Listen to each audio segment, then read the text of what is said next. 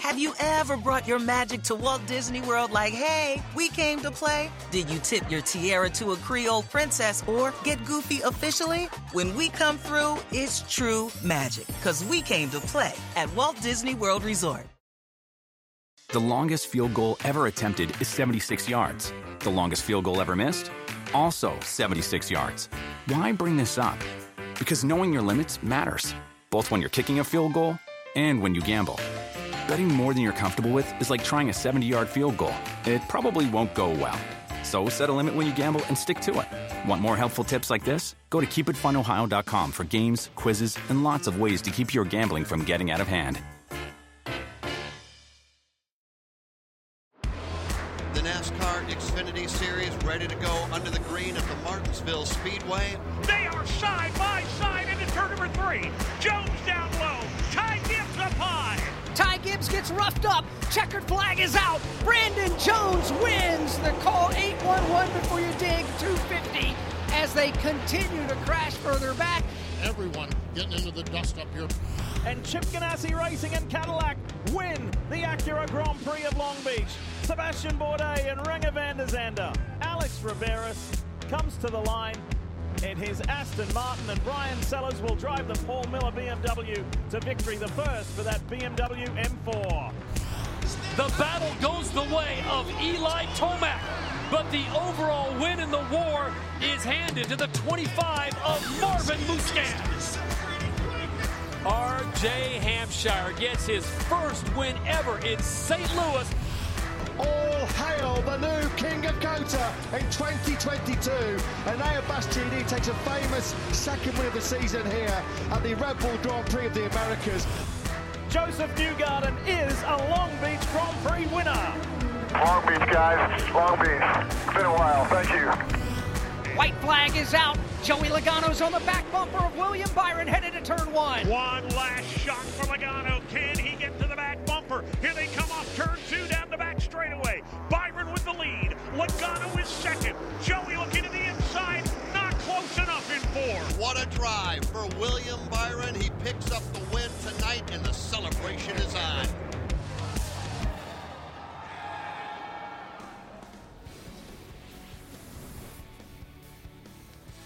As Nate Ryan would say, greetings, everyone. Welcome to NASCAR America Motor Mouse, along with the mayor, Jeff Burton, and the aforementioned Nate Ryan. I'm Marty Snyder. Glad to see you guys here today. Although it's Easter weekend, plenty of motorsports coming up this weekend. Obviously, a wild weekend last weekend in motorsports. Coming up on the show today, Austin Dillon off his third-place finish at Martinsville. He will join us here in just mere moments. The Bagman, Mike Bagley from SiriusXM NASCAR Radio Channel 90 will join us to give us the pulse of NASCAR Nation. And also the big guy, Brad Daugherty, will be here as well to talk about Martinsville. Bristol, of course, we want to hear from you guys as well. 844-NASCAR NBC is how you reach us. You can chat with us and also our guests, too. Jeff, welcome in. First time we've seen you this week. I want to get your thoughts on all the chaos at Martinsville this weekend. What did you think?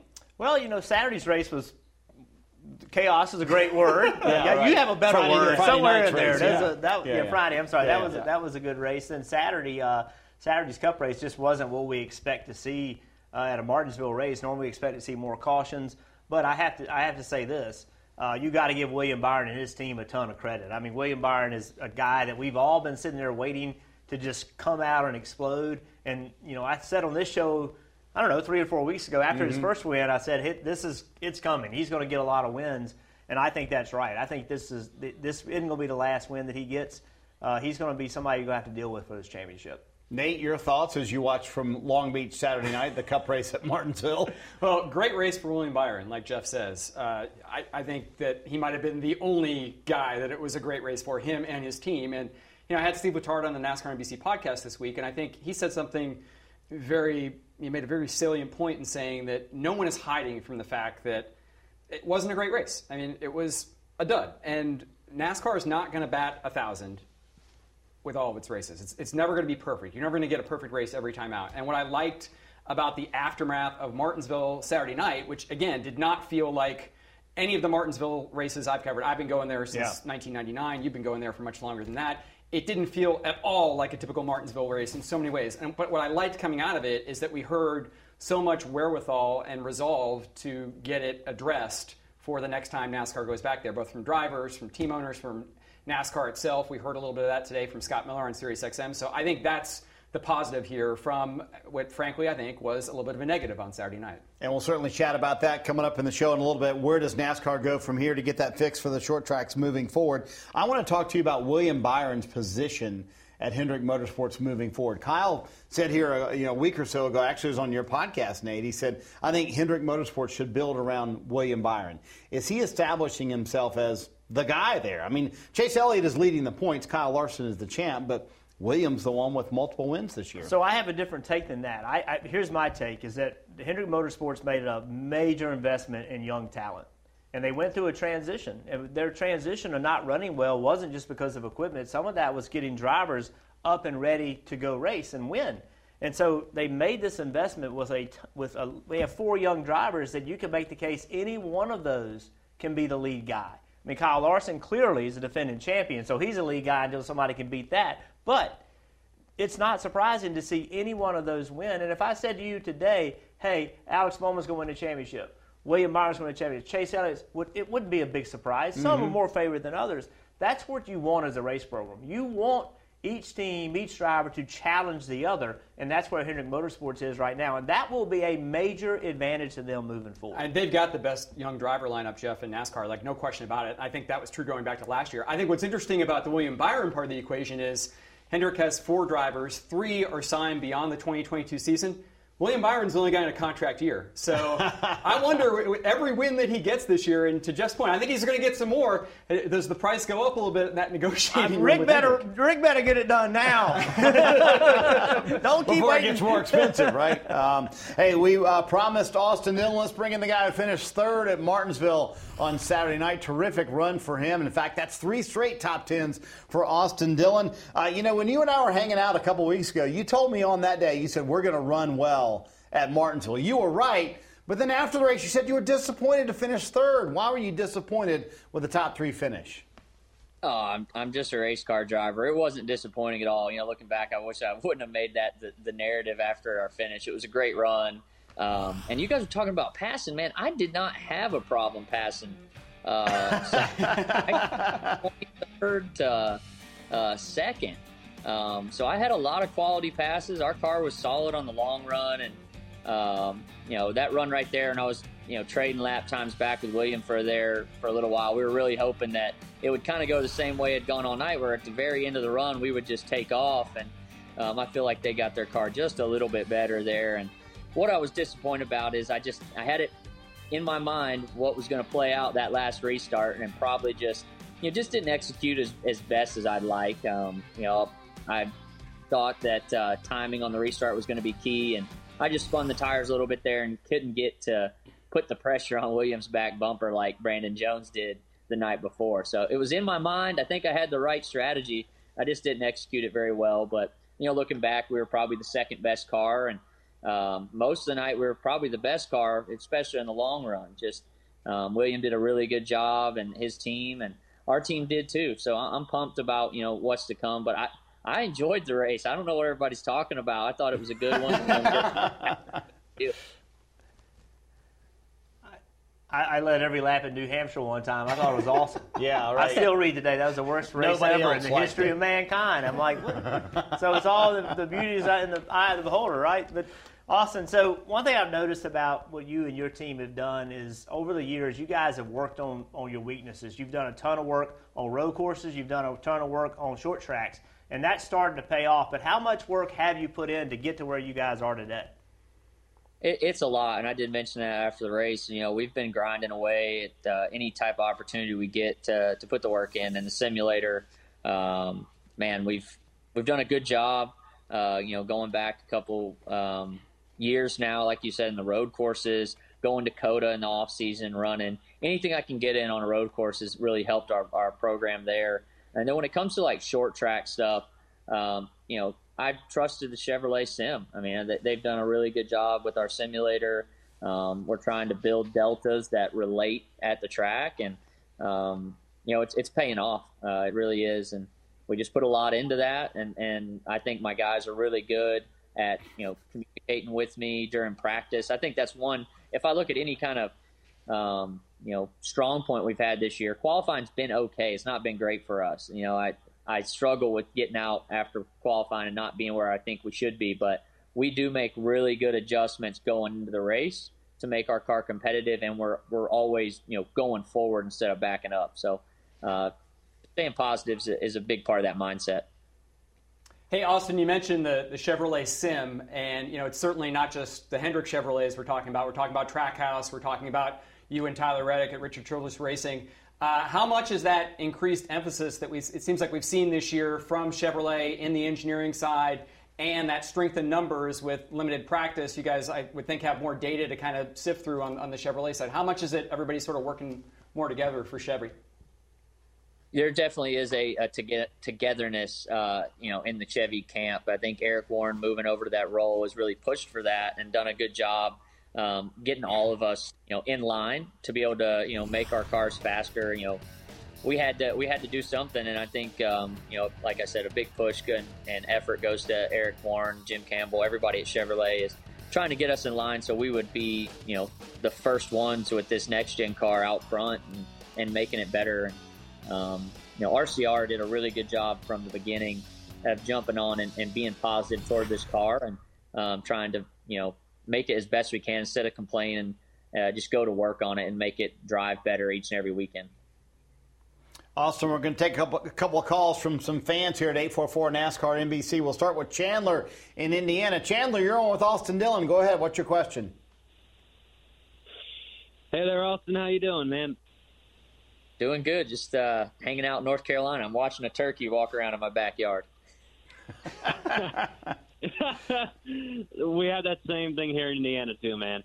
Austin, I know third place looks disappointing to you, but I feel like that's a great start, to you and Richard Childress Racing. So looking how you guys have been, this year with this new next-gen car, what are you guys expecting later this year in 2022? Well, I mean, with what we've learned early on this season, I feel like we've had more opportunities as a team at RCR to win races this year. Looking back in years past in my Cup career, I can count 5 opportunities in a year that I really feel like we'd circle those tracks and have a chance to go win. And now week in and week out, I feel like I'm more confident going to the track, knowing that if we do our job setup wise, that we can get ourselves to the front with an opportunity to win, because ultimately winning races, you don't have to have the fastest car every weekend to win. If you put yourself in position enough, you can take home a trophy. So the 2 top 5s that we've had, a second and a third place, and I think we could have probably had a second place if it goes green right there at the end, or even a win. So things pay out a little bit differently at Fontana and Martinsville. One of those could have definitely brought home a trophy for us, but I'm really proud of the effort, like I said, at RCR, and feel good at the places we're at. And like you said, we get to go back a second time, and I don't think a whole lot's going to change from now and then. There might be some changes on the short tracks with everybody complaining, but I think the biggest thing temperature is going to change a lot. We didn't see a lot of fall off. I don't usually get out of a race car and have to look for a jacket after a race. I got a jacket on immediately after Martinsville. It was cold. There was a lot of grip there, but some things will change, but ultimately the car will stay the same, and I think we can use what we've learned and just kind of gain off of that. Let's head up to Ohio, where we find NASCAR. NASCAR, you're on with Austin Dillon. Go ahead, bud. Hey, Austin, good to be talking to you. I know you didn't get the results you wanted, but you was the only car that was passing cars out there. But what I want to know is, so far with this new car and everything, and we see a race like Martinsville, not traditional we're used to, how have the lines of communication been between you and the drivers and NASCAR early on? What changes, or how are them communications and what you guys can make this car better? How has that been going? Well, I think, Jeff and I both can talk to this. I bet it's the most fluid it's ever been from a communication line from NASCAR to the drivers and the drivers to NASCAR and the drivers just talking in general. There's a lot of talk, and we want to make it the best for the fans in NASCAR that we can. Not only we want to make it safe for us, we want to make it a good show, and I think we're really progressing each and every weekend when it comes to, the communication lines in our sport. Yeah, we're in a great place in our sport right now, Austin, because we've got the entire industry working together to make it better. I mean, everybody, the drivers, the NASCAR, the tracks, TV, the fans, we all want the best racing possible. We all have the same goals. And really, the communication within the sport is just at an all-time high. And with good communication and establishing some goals, you can make some stuff happen. And it's that's where the sport is right now. And I think it will only get better, too. Communication and effort matters. And I think, Austin, part of that is, are they going to make changes at the short tracks? Do you foresee changes in these cars with enough voices, as you mentioned a moment ago, that are raised up now after Martinsville? Well, I think the consensus is, at least one thing will change, and that was the gear that we took this past weekend. Shifting 1,600 times is probably not ideal for us during the race weekend. Some guys don't feel like it promotes good racing, and I think that'll change. I think that's just a lot. It's hard on equipment, and it was challenging, though. I think it was the same for everyone. It was a challenging thing to have to, think about during the race. But it'll change, and we'll get back to where we'll be locked into a fourth gear scenario. So if you do mess up, you won't have that recovery from the ability to be able to shift. But I think that the one thing that's cool about this car, the old car, we would have never been able to shift anyways, because you would have been wheel hopping, and it's just the technology of this car is pretty cool. So, it's just something that we're learning, and we can't be too upset with the racing that we've had this year. I think we've had some amazing finishes. Richmond in general, I don't feel like that's been a good race for kind of a while now. I think that's a track, change that we can make. I don't know if we can add something to the track, whether it be the PJ1, BHT, or the old Sealer. I never got to run it on that, but I know a lot of guys that loved it. So, but from Martinsville standpoint, when it gets hotter at Martinsville, it's still going to turn into a better race when you come off the corner and you don't have any grip. Let's go to Marvin at 844 NASCAR NBC. Marvin, you're on with Austin Dillon. Go ahead. How you doing, Awesome Austin? I'm doing good, Marvin. How are you? I'm doing pretty good, man. Great job on your third-place finish at Martinsville. But, buddy, we're heading to one of my favorite tracks, the last great dirty Coliseum this weekend. How poised and determined are you to get yourself a victory for Richard Childress Racing this Sunday night? Well, I'm pumped up. Last year, I was probably too overconfident going to the dirt track just with my history and experience there. I tried to crew chief the car a little too much and should have just probably let my guys do their job. So this year, that's my biggest thing, is not to think about the race car and just drive it and tell them if it's tight or loose. Kind of treat it like a short track like we have been the last couple weeks, and just communicate with the guys, tell them what I need, and let them make adjustments that they feel will make the car the best. But I'm getting to run the truck race. I'm excited about that. I went and sat in the Tyler Young truck today, so I'll have a little more time on the track. It's a little different configured than the past year, so hopefully that also, I think that has been big this year for some guys, is just getting to see the track a little earlier than jumping on it for that first practice. So maybe it'll all turn into the race that we need to win this year. So I think we'll put on a good show. So speaking of this weekend, do you wish that maybe more steps were taken with the Cup car to where you could have a mesh screen as a windshield versus the traditional windshield, which they're going to go back to again this year? Yeah, I think, going back to a dirt track next year, it happened kind of late. If I could say anything, the communication on that, and, a lot of things going on with the next-gen car when it comes to parts and pieces. And the more we build up that, I think we'll have more time to do a better job at going to these tests and being able to, be more fluid on making a change like that. I think it was mind-blowing for some of the drivers to think about a windshield not being in their car. I heard some pretty funny comments. Every weekend at a dirt track on a Saturday night, guys race with bars in their cars, no chicken wire.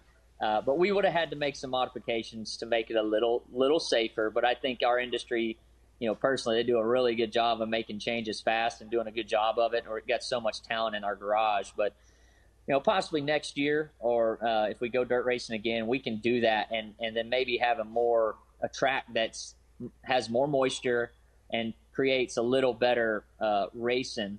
I still think you can have some great racing with a slick dirt track, and I think one big improvement this year will be running the dirt race at night. At night you feel that moisture come back into the track as the coolness comes in from the mountains and stuff. You'll have some of the moisture bleed back, and maybe the groove widens out a little bit. I got to agree, though. I kind of like a windshield there, Jeff, when I'm doing 100-plus miles an hour. I mean, call me crazy.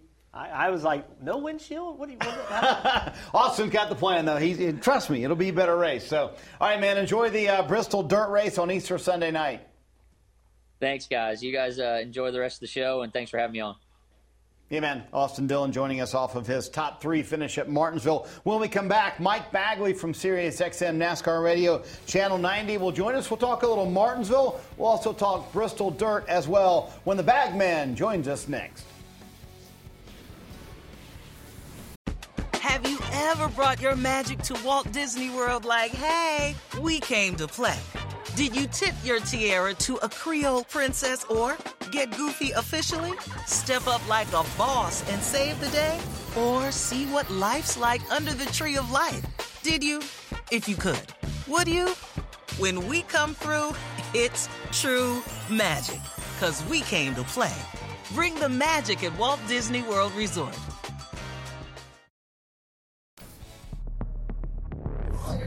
Just the flatter the track, these cars are really tough to pass. I mean, it's the design we got. There's no easy fix. It would take a kind of a complete redesign to try to figure something out. If you drove these cars, you'd know that it's just, the wake is big, and we just don't have the ability to have the mechanical grip right now to pass. I mean, listen, we want big changes. We have to be testing now for next year because we have to get new parts made. I mean, we can't even get the parts we got now, so everything is just so delayed, and we have to be testing now. And what I think probably we could or should do is just get a couple, engineers or something from each team to collaborate on what do we think can make it better, because that's what happened when we retested Charlotte. Is NASCAR came to us and said, please help us. That Denny Hamlin after the race at Martinsville. Thank you to Dustin Long for all of that information to unpack all the stuff from Martinsville. Talk a little Bristol as well. We'll bring in Mike Bagley from the Morning Drive from SiriusXM NASCAR Radio Channel 90. Top of the evening, Bagman. How are you? Good evening, gentlemen. I don't know what I could add to this conversational greatness, but I'm going to give it a shot right here. All right, before we start talking about what Denny had to say, let's talk about William Byron. Is he the new lead dog at Hendrick Motorsports? I'll be honest with you. A couple weeks ago when Kyle Petty said he was the guy at Hendrick, I was just like, wait, what? And then it's like, last couple of weeks, almost won Richmond. Of course, he won Martinsville. I'm thinking that perhaps maybe William Byron and Rudy Fugle, I don't want to say they're the Kyle Larson and Cliff Daniels of this year, but they're the ones that obviously they're the first team to win twice. And perhaps maybe they're the ones that are going to start to leg it out here. Time will tell. It's going to be a week-by-week basis. Dirt's going to throw them a curveball this week, but obviously when we get to Talladega, when we go to Dover, when we go to Darlington, I'm going to keep an eye on William Byron because I think that he has the potential to be that breakout driver. Things are just clicking on that 24 car right now. Well, we said earlier, Mike, that certainly William Byron was happy about what transpired Saturday night, but we just heard from Denny Hamlin. We heard some other drivers as well. What was it like? You and Pete are always on the front lines of NASCAR Nation from 7 to 11 a.m. Every Monday morning on SiriusXM. So what was it like, the aftermath of Martinsville, and what did you hear from the fan base? Well, there's two totally different reactions. There's the on-air 866 pit lane reaction, and then there's the social media reaction. And the social media reaction had a whole lot more bite to it and had a whole lot more fire to it this week. There's a lot of folks out there that were not pleased. I mean, let's be honest. That's not what we were looking for Martinsville. We've talked to a lot of people about it this week. A lot of folks think that, we start with the tire. Maybe we go in a different direction. Greg Stucker was on the channel this week from Goodyear. He addressed that. We had Scott Miller, NASCAR Senior VP of Competition, on from NASCAR this morning, and he addressed that they're going to explore into some tire areas. I don't think it's a car issue. The common denominator is, I believe, it's the weather. Perhaps maybe the track wasn't warm enough to take rubber. That's one of the things that I was surprised at. You got to the end of that race, and that track looked like at lap 390 like it did at lap 90. I mean, it was just not taking rubber at all, and perhaps maybe it needs to be warmer. I mean, there's a lot of head scratching going on. There's a lot of people taking a look at it, but I don't know if there's wide sweeping changes needed for when we go back, not knowing what conditions we're going to have, but I don't think anybody could have predicted the conditions that we got Saturday night. It was 3 days prior, it was 80 degrees in Martinsville, and then it was 38, I believe, during the course of the race on Saturday night. It was 18. I stood at the top of the grandstands for the entire night. It was 18. It wasn't 38. Yeah. My goodness, it was Well, you're cold. delicate anyway, Burton. I am. I may or may not have stolen some coffee from the MRN booth. But, So, listen, I want to move it forward. And I'm really interested, you guys, we had the dirt race last year. Now we're going back to the dirt race. What is the general consensus of the fans of the dirt racing? I don't think dirt racing is the issue. I think the biggest issue with some fans is racing on Easter Sunday night, which will be the 8th time we've done it scheduled-wise. We haven't done it since 1971. We've had makeups along the way where we're going to race one day, but we got weathered out, and then we have raced as a makeup. But as far as a scheduled event, the conversation this week has been, well, the NBA's got Christmas. The NFL has Thanksgiving. Obviously, college football has New Year's Day, but that's not considered to be a holy day for some or a religious holiday for some. But now we're going to go Easter Sunday night. And I think that the true gauge that we're going to get on this is, do folks watch it on TV? Do folks buy tickets to watch it in the grandstands? That coupled with us being back on dirt, I think that there perhaps maybe could be a day of reckoning ahead for this event coming up, either the day it's run on, or do we run on dirt at all going forward later tonight? Claire B. Lang's got an interview with Kyle Larson, and he is very frank about what he thinks we're doing on this dirt situation, and he gives an honest assessment. I think we'll have that tonight for a little after 7 o'clock, maybe I think 7:30 Eastern. But Kyle Larson just shot from the hip, and basically he called what NASCAR's attempt at doing is lame. And then he goes into a little more detail. We'll have that for you in the interview, but he's not necessarily putting that at the top of his dirt track bucket list, I guess you could call it, coming up this weekend. Bagman, speaking of the dirt race this weekend, let's head out west to Arizona where we hear from William. William, you're on with Mike Bagley. Go ahead. What's your question? Yes, Mike Bagley. So for this current package that we have going into Bristol, what are our expectations for the fans to be able to get the greatest show for this second year of dirt racing? Oh, that's the $64,000 question now, isn't it? Do we have the right package? They made adjustments to the cars, not wide sweeping changes, but there's been a tweak here or there. I heard Austin talking when we came on about no windshields and all that stuff. Well, that's not going to happen. We will have windshields in the cars. But as far as the next-gen car, I don't even know how anyone knows what we could possibly have because, number one, this is only our second time on dirt, but number two, we don't know how this car is going to behave, like the under portion of the car. I think practice will be very important. At least teams get a ton of practice this weekend compared to what we normally get. I think we'll have some answers, or at least some of the answers, not maybe all of them, when we wrap up practice this weekend. But I honestly don't know what to expect or tell fans what to expect with all the adjustments we've made to moving it tonight and perhaps maybe putting in the progressive banking to make it more banked up top. I don't know. I do know that it's going to be worth checking out, and we'll see where we go from there. I think it's important to note that there's a lot of changes going into this race. You just mentioned they actually changed the racetrack, put progressive banking in it, so it's banked more at the top. And then the big thing that happened, well, two things. Number one, it's a different tire. What I hear, it's a much softer tire, a tire built more for dirt racing. And on top of that, it's now a night race. And why does that matter? Well, the reason that matters is because now, being at night, the track doesn't dry out as quickly. So we had that dust bowl at the last race. Now you run it at night, you get the right moisture in it, and it does not dry out as bad. And that makes the cars dry better. That keeps the dust down. So they took what they learned from last year and they made a ton of changes going into this year to try to make it better. I think it will be. I mean, Stuart Friesen, he tested at Bristol, I believe it was last week. Mm-hmm. He spoke very positively about it, so it felt like all the changes were really good. So I think this event has every opportunity to be a better event than last year. Well, I think you're right. With what we've done, I mean, it may sound like small things, like when you put progressive banking in, but moving it tonight, visibility was an issue last year. Remember, we had to go to single file restarts because the visibility was just such of a challenge to all the drivers. But when you put all that together, you know, what perfect storm will come out of all these changes and the current environment? We've basically done all this in a lab, so to speak, with testing, but now it comes time for practical application. You've got all the cars on the racetrack. Now, when you put all of them out there with all of this put together, how will it come to be? What kind of race will we get? What kind of product will we get? We're going to have to wait and see. I'll give them an A for effort all the way from redesigning the track, and I say redesigning with the progressive banking, to moving it tonight, to doing all the other adjustments they've done as well. We'll wait and see. I'm hoping for the best.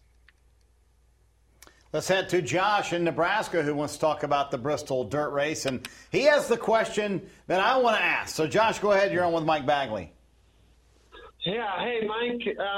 Well, my personal comments about this whole dirt, well, I'm pretty excited for the whole event. I'm really excited to see what the next-gen car can do. I think what NASCAR is going to be doing with with last year's race, it's very exciting to see what they are able to do and to learn from the Gen 6.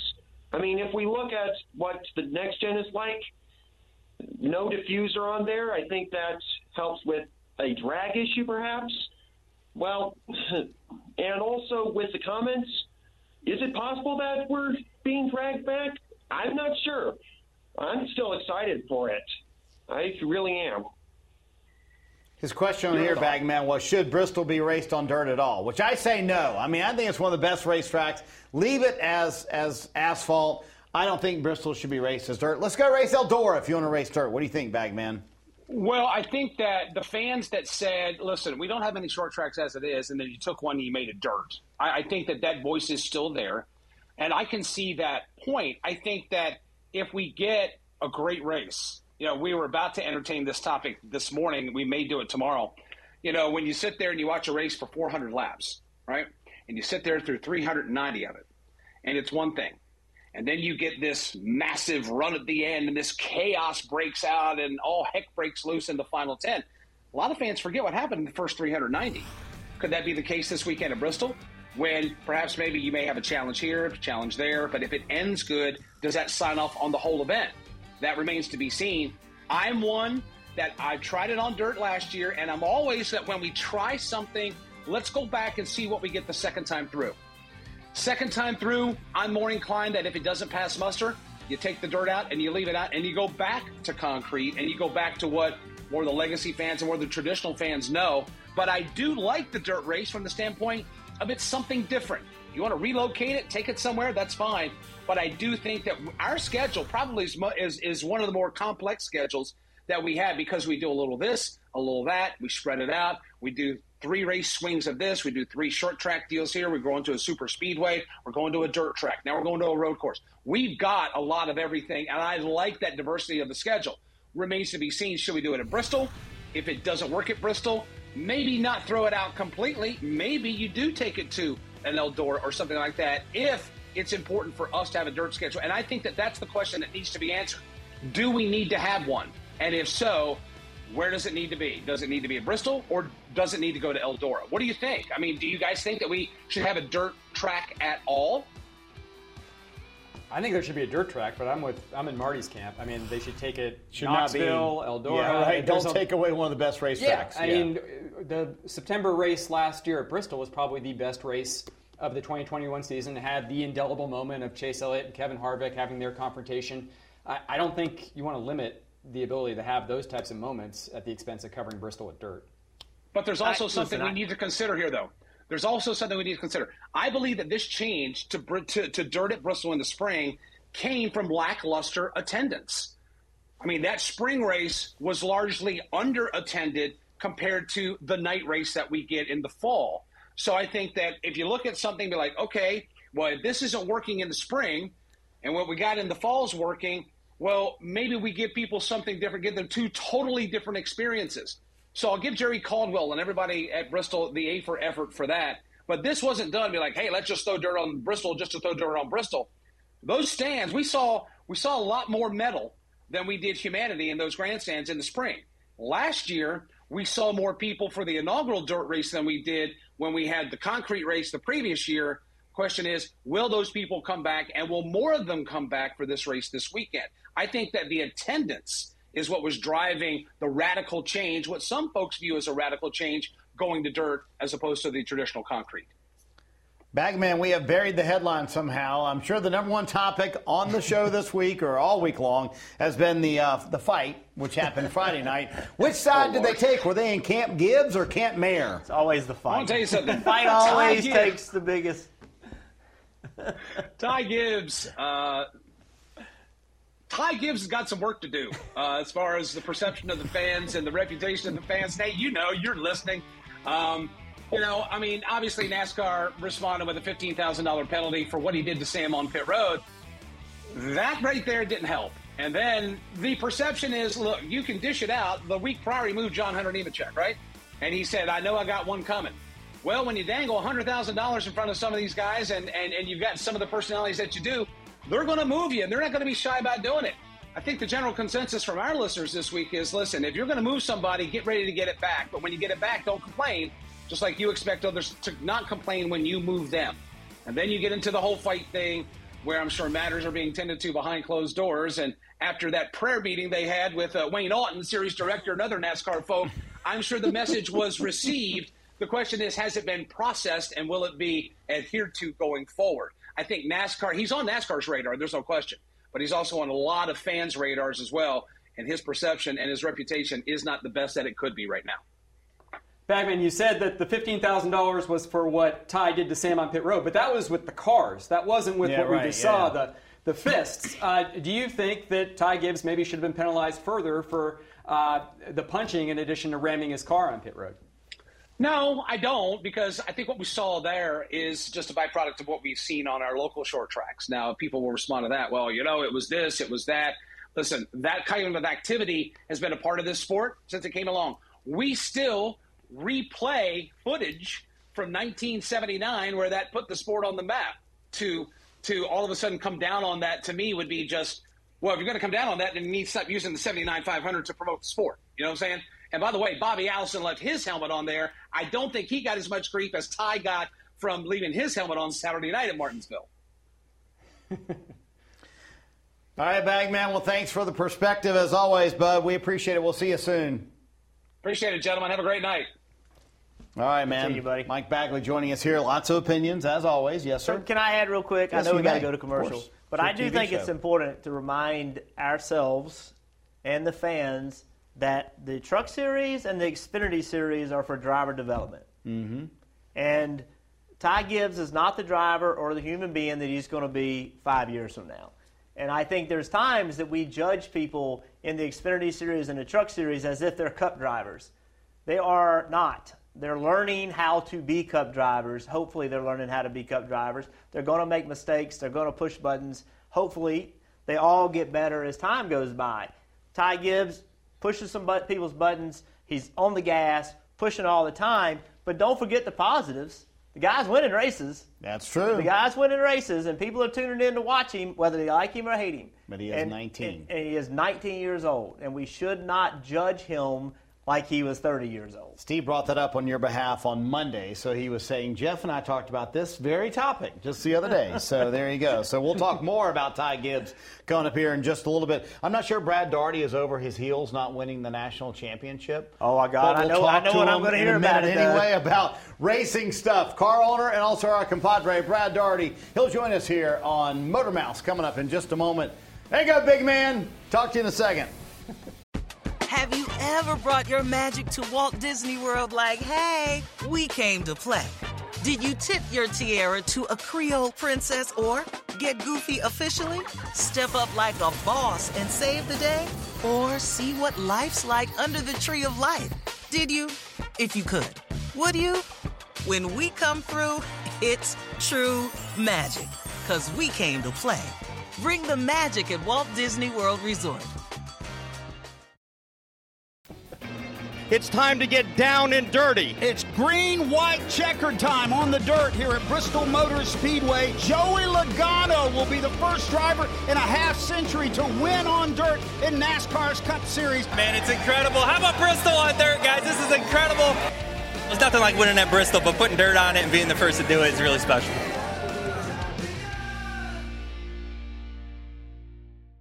Little appetizer of what to expect this weekend. Hey, it's Easter weekend, Jeff, but it's pretty busy, isn't it? A lot happening. There's a full schedule right there, Maury. A lot of watching going on this weekend. Supercross from Atlanta Motor Speedway. Kyle Petty said he's going to go down for that. And then next weekend, Nate, we'll be busy in Indianapolis with the open test for the Indy 500. A critical 2 days of testing for the biggest race in the world, Indy 500, coming up in May. We'll talk Jimmy about Johnson? that in just a Jimmy second. Johnson? Jimmy will be there. We'll mention that in just a minute. Yes, oh, I'm we sorry. will. I didn't mean to jump the gun on you. I'm sorry. No, hey, man. Taking we're your just having stuff. fun. We're just hanging out. We don't care, you know. One guy certainly will have a watchful eye on the Easter evening race at Bristol will be our buddy Brad Daugherty. Sorry about the heels, up 15 at halftime. I believed at that moment, Brad, was going to happen. Sorry, are you kidding me? We whooped Duke twice within 14 days. Everlasting butt whoopings, too. Poor Kim Burton was hiding all the sharp objects over that Burton household. Poor Jeff was looking for something to do to end it off. Oh, man, we whooped them in Coach K's final game. You can't rub that off. And then in the Final Four, we stayed behind. That is everlasting, brother. It was pretty easy. It was pretty easy to rub off when y'all did an Atlanta Falcons fake Super Bowl giveaway a win. Y'all did just like the Falcons, just gave it all away. A total meltdown. Total meltdown. It hit me upside the head. No shiny objects. This is the basketball show. This is the basketball show. Too much, yeah. Listen to you. Big guy, thoughts on Martinsville? I know for your team wasn't the race you wanted, but thoughts overall on the race, Brad? Yeah, it was really interesting, you know, just the cars, and we really struggled. Ricky, I mean, you know, he's going in the corner, and, you know, race car driver's got his hands at 10 and 2 all day long. Both of his hands were at 6. We just could not figure out how to get the car to rotate. And as we talked to people after the race, talked to folks at Gibbs and the folks we raced around, it's kind of the same thing. So really difficult. You know, there's a few teams that have some things figured out, obviously. That took advantage and ran real well, but we've got a long way to go. And I'm concerned because we get into June and the bigger teams really start to pick up the pace. But right now we got a lot of things going on. You know, there's parts issues. You know, the single source suppliers. We've got budgetary issues. We got a lot of stuff going on that's catching us every week. A lot of fires we're trying to put out, and as a smaller team, it's somewhat overwhelming. But looking forward to getting to Bristol. This is a big, you know, these next 2 weeks are big for my race team, big for Ricky. He's really good on the dirt, and he's good at Talladega. So we're hoping we can right the ship. Hey, Brad, we were just talking about the Xfinity race and the aftermath at Martinsville. I want to bring you in and get your take on that. You got a unique perspective because not only were you a professional athlete who knows what it's like to be in the spotlight and maturing through some awkward situations, controversial situations, but you're also a NASCAR team owner who has dealt with younger drivers. So looking at Sam Mayer, Ty Gibbs, what they were involved with after that race Friday night at Martinsville, how would you counsel both of them in terms of how they handled it, how they should handle those sorts of things going forward? Yeah, I think what Jeff said is 100% accurate. I mean, come on, you know, at 19, 20 years of age, if you're going to judge me on the things I did at 19 or 20, then it's just over. So, but you take these circumstances for both of these young men, and you sit down and you talk to them, you go back, you look at everything that's happened, you go through the chronology of their past several weeks, and you talk to them about how to go forward. This is an absolute great opportunity for both of these young men to grow, to learn. NASCAR is going to come down hard on them. The owners are going to come down hard on them. But it's just part of the maturation process. Guys are fired up. They're racing hard. Just like Jeff said, he's dead on. They're developing. So this is part of the development that you learn. You can be aggressive. You can have that edge. But they're going to learn this week and going forward that, you know, you can't drag your corporate partners down this road. It's just there's so many eyes on our sport today. So much has changed. I heard Bagman talking about 1979. this isn't 1979. You know, we have to be a little bit more aware of how we purport ourselves. Everyone wants to see the aggressiveness, though, and good short track racing. You know, it builds those tempers. We expect guys to get out and be a little hacked off. So great learning opportunity for both these young race car drivers. Brad, that sounded like it was spoken as a car owner. So let's put yourself, if that was your son or your grandson, and you're speaking to your 19-year-old grandson, well, how would you handle it if it's that from the family perspective? First thing I'd say is, Sam, don't ever take your helmet off again. Leave your helmet on if you get out and you got a confrontation. That's the first thing I'd say. And then if I'm talking to young Mr. Gibbs, I think that, you know, the biggest thing that he's going to have to learn is, you know, the perceptions. Perceptions become reality, unfortunately, for all of us. And the perception is, okay, he is heir apparent. He is very talented, but it's a silver spoon type situation. Fans don't like that, especially in our sport. There's a lot of blue-collar, hard-working race fans. They think that he's going to be given all these things. So he has to go above and beyond, and that's what I would talk to him about in how he purports himself. He's going to have to always do a little bit extra to prove himself. And I tell you, young man is awfully talented. He's got a lot of ability.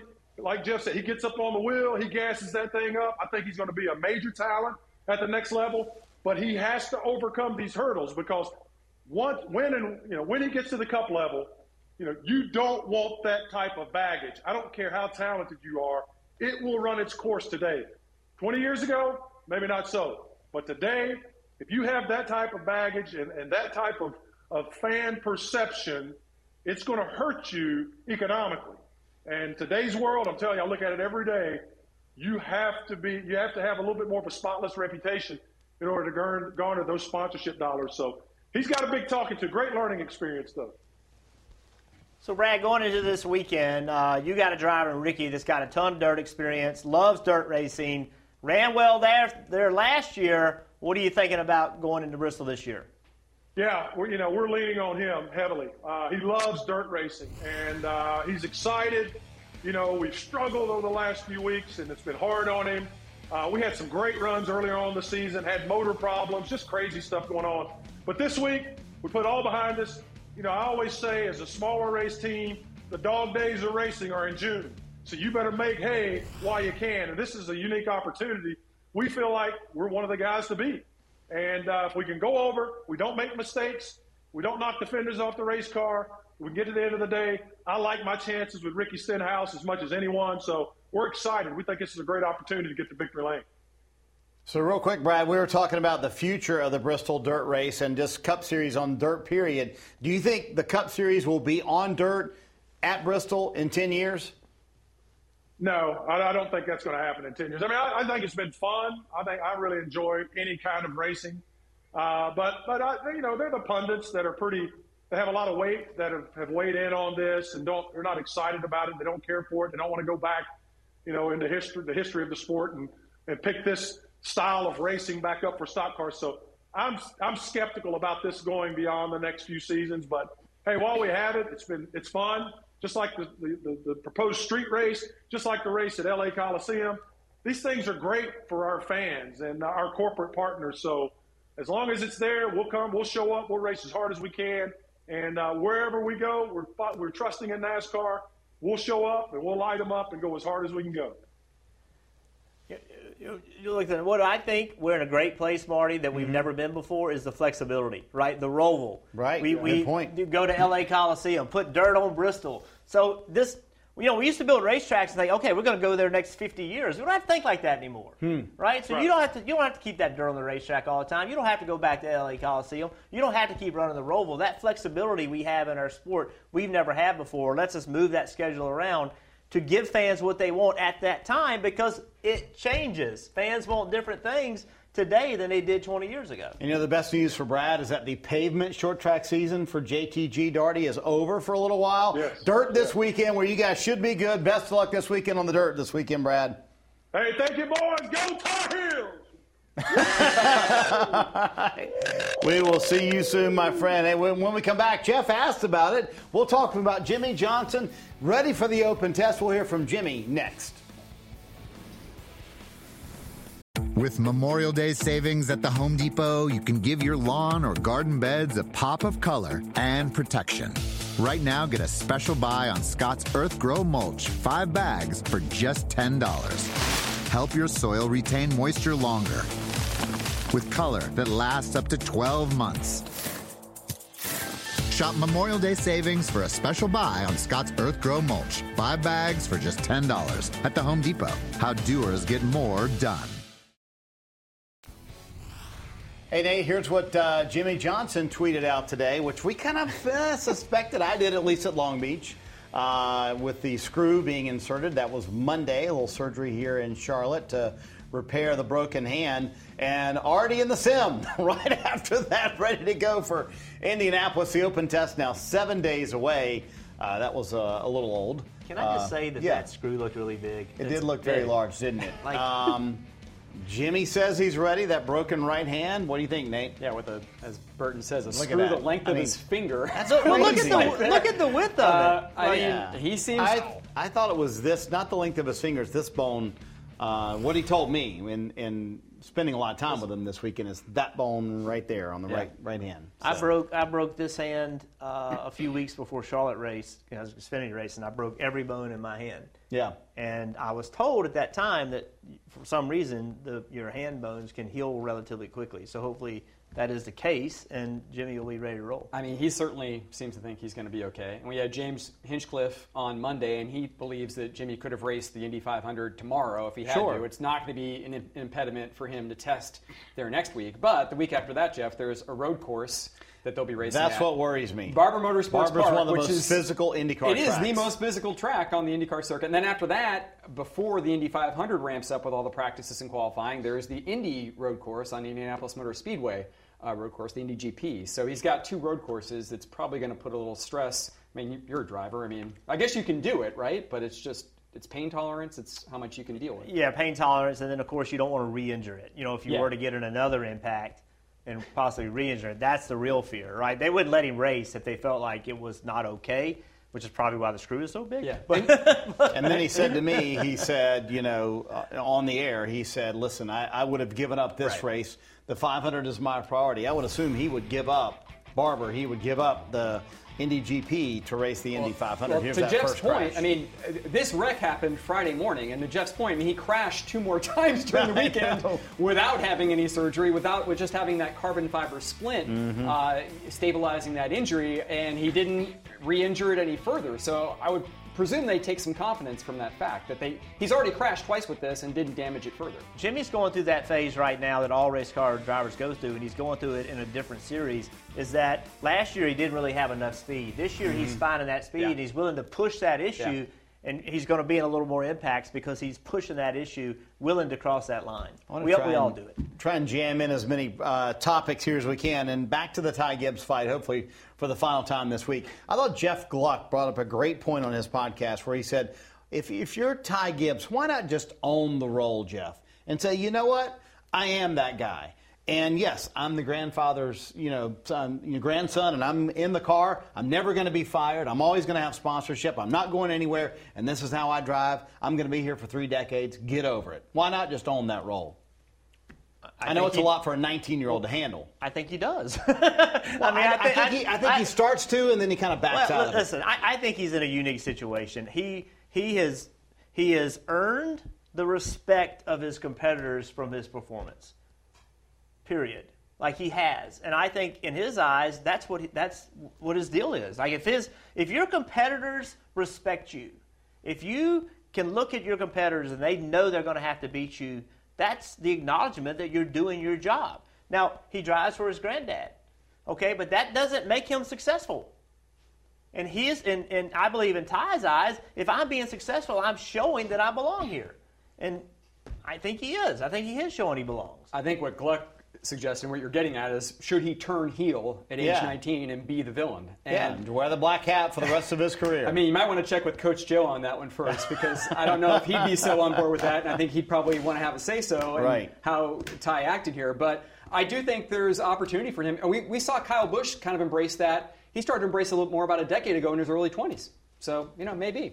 About a minute left, Nate.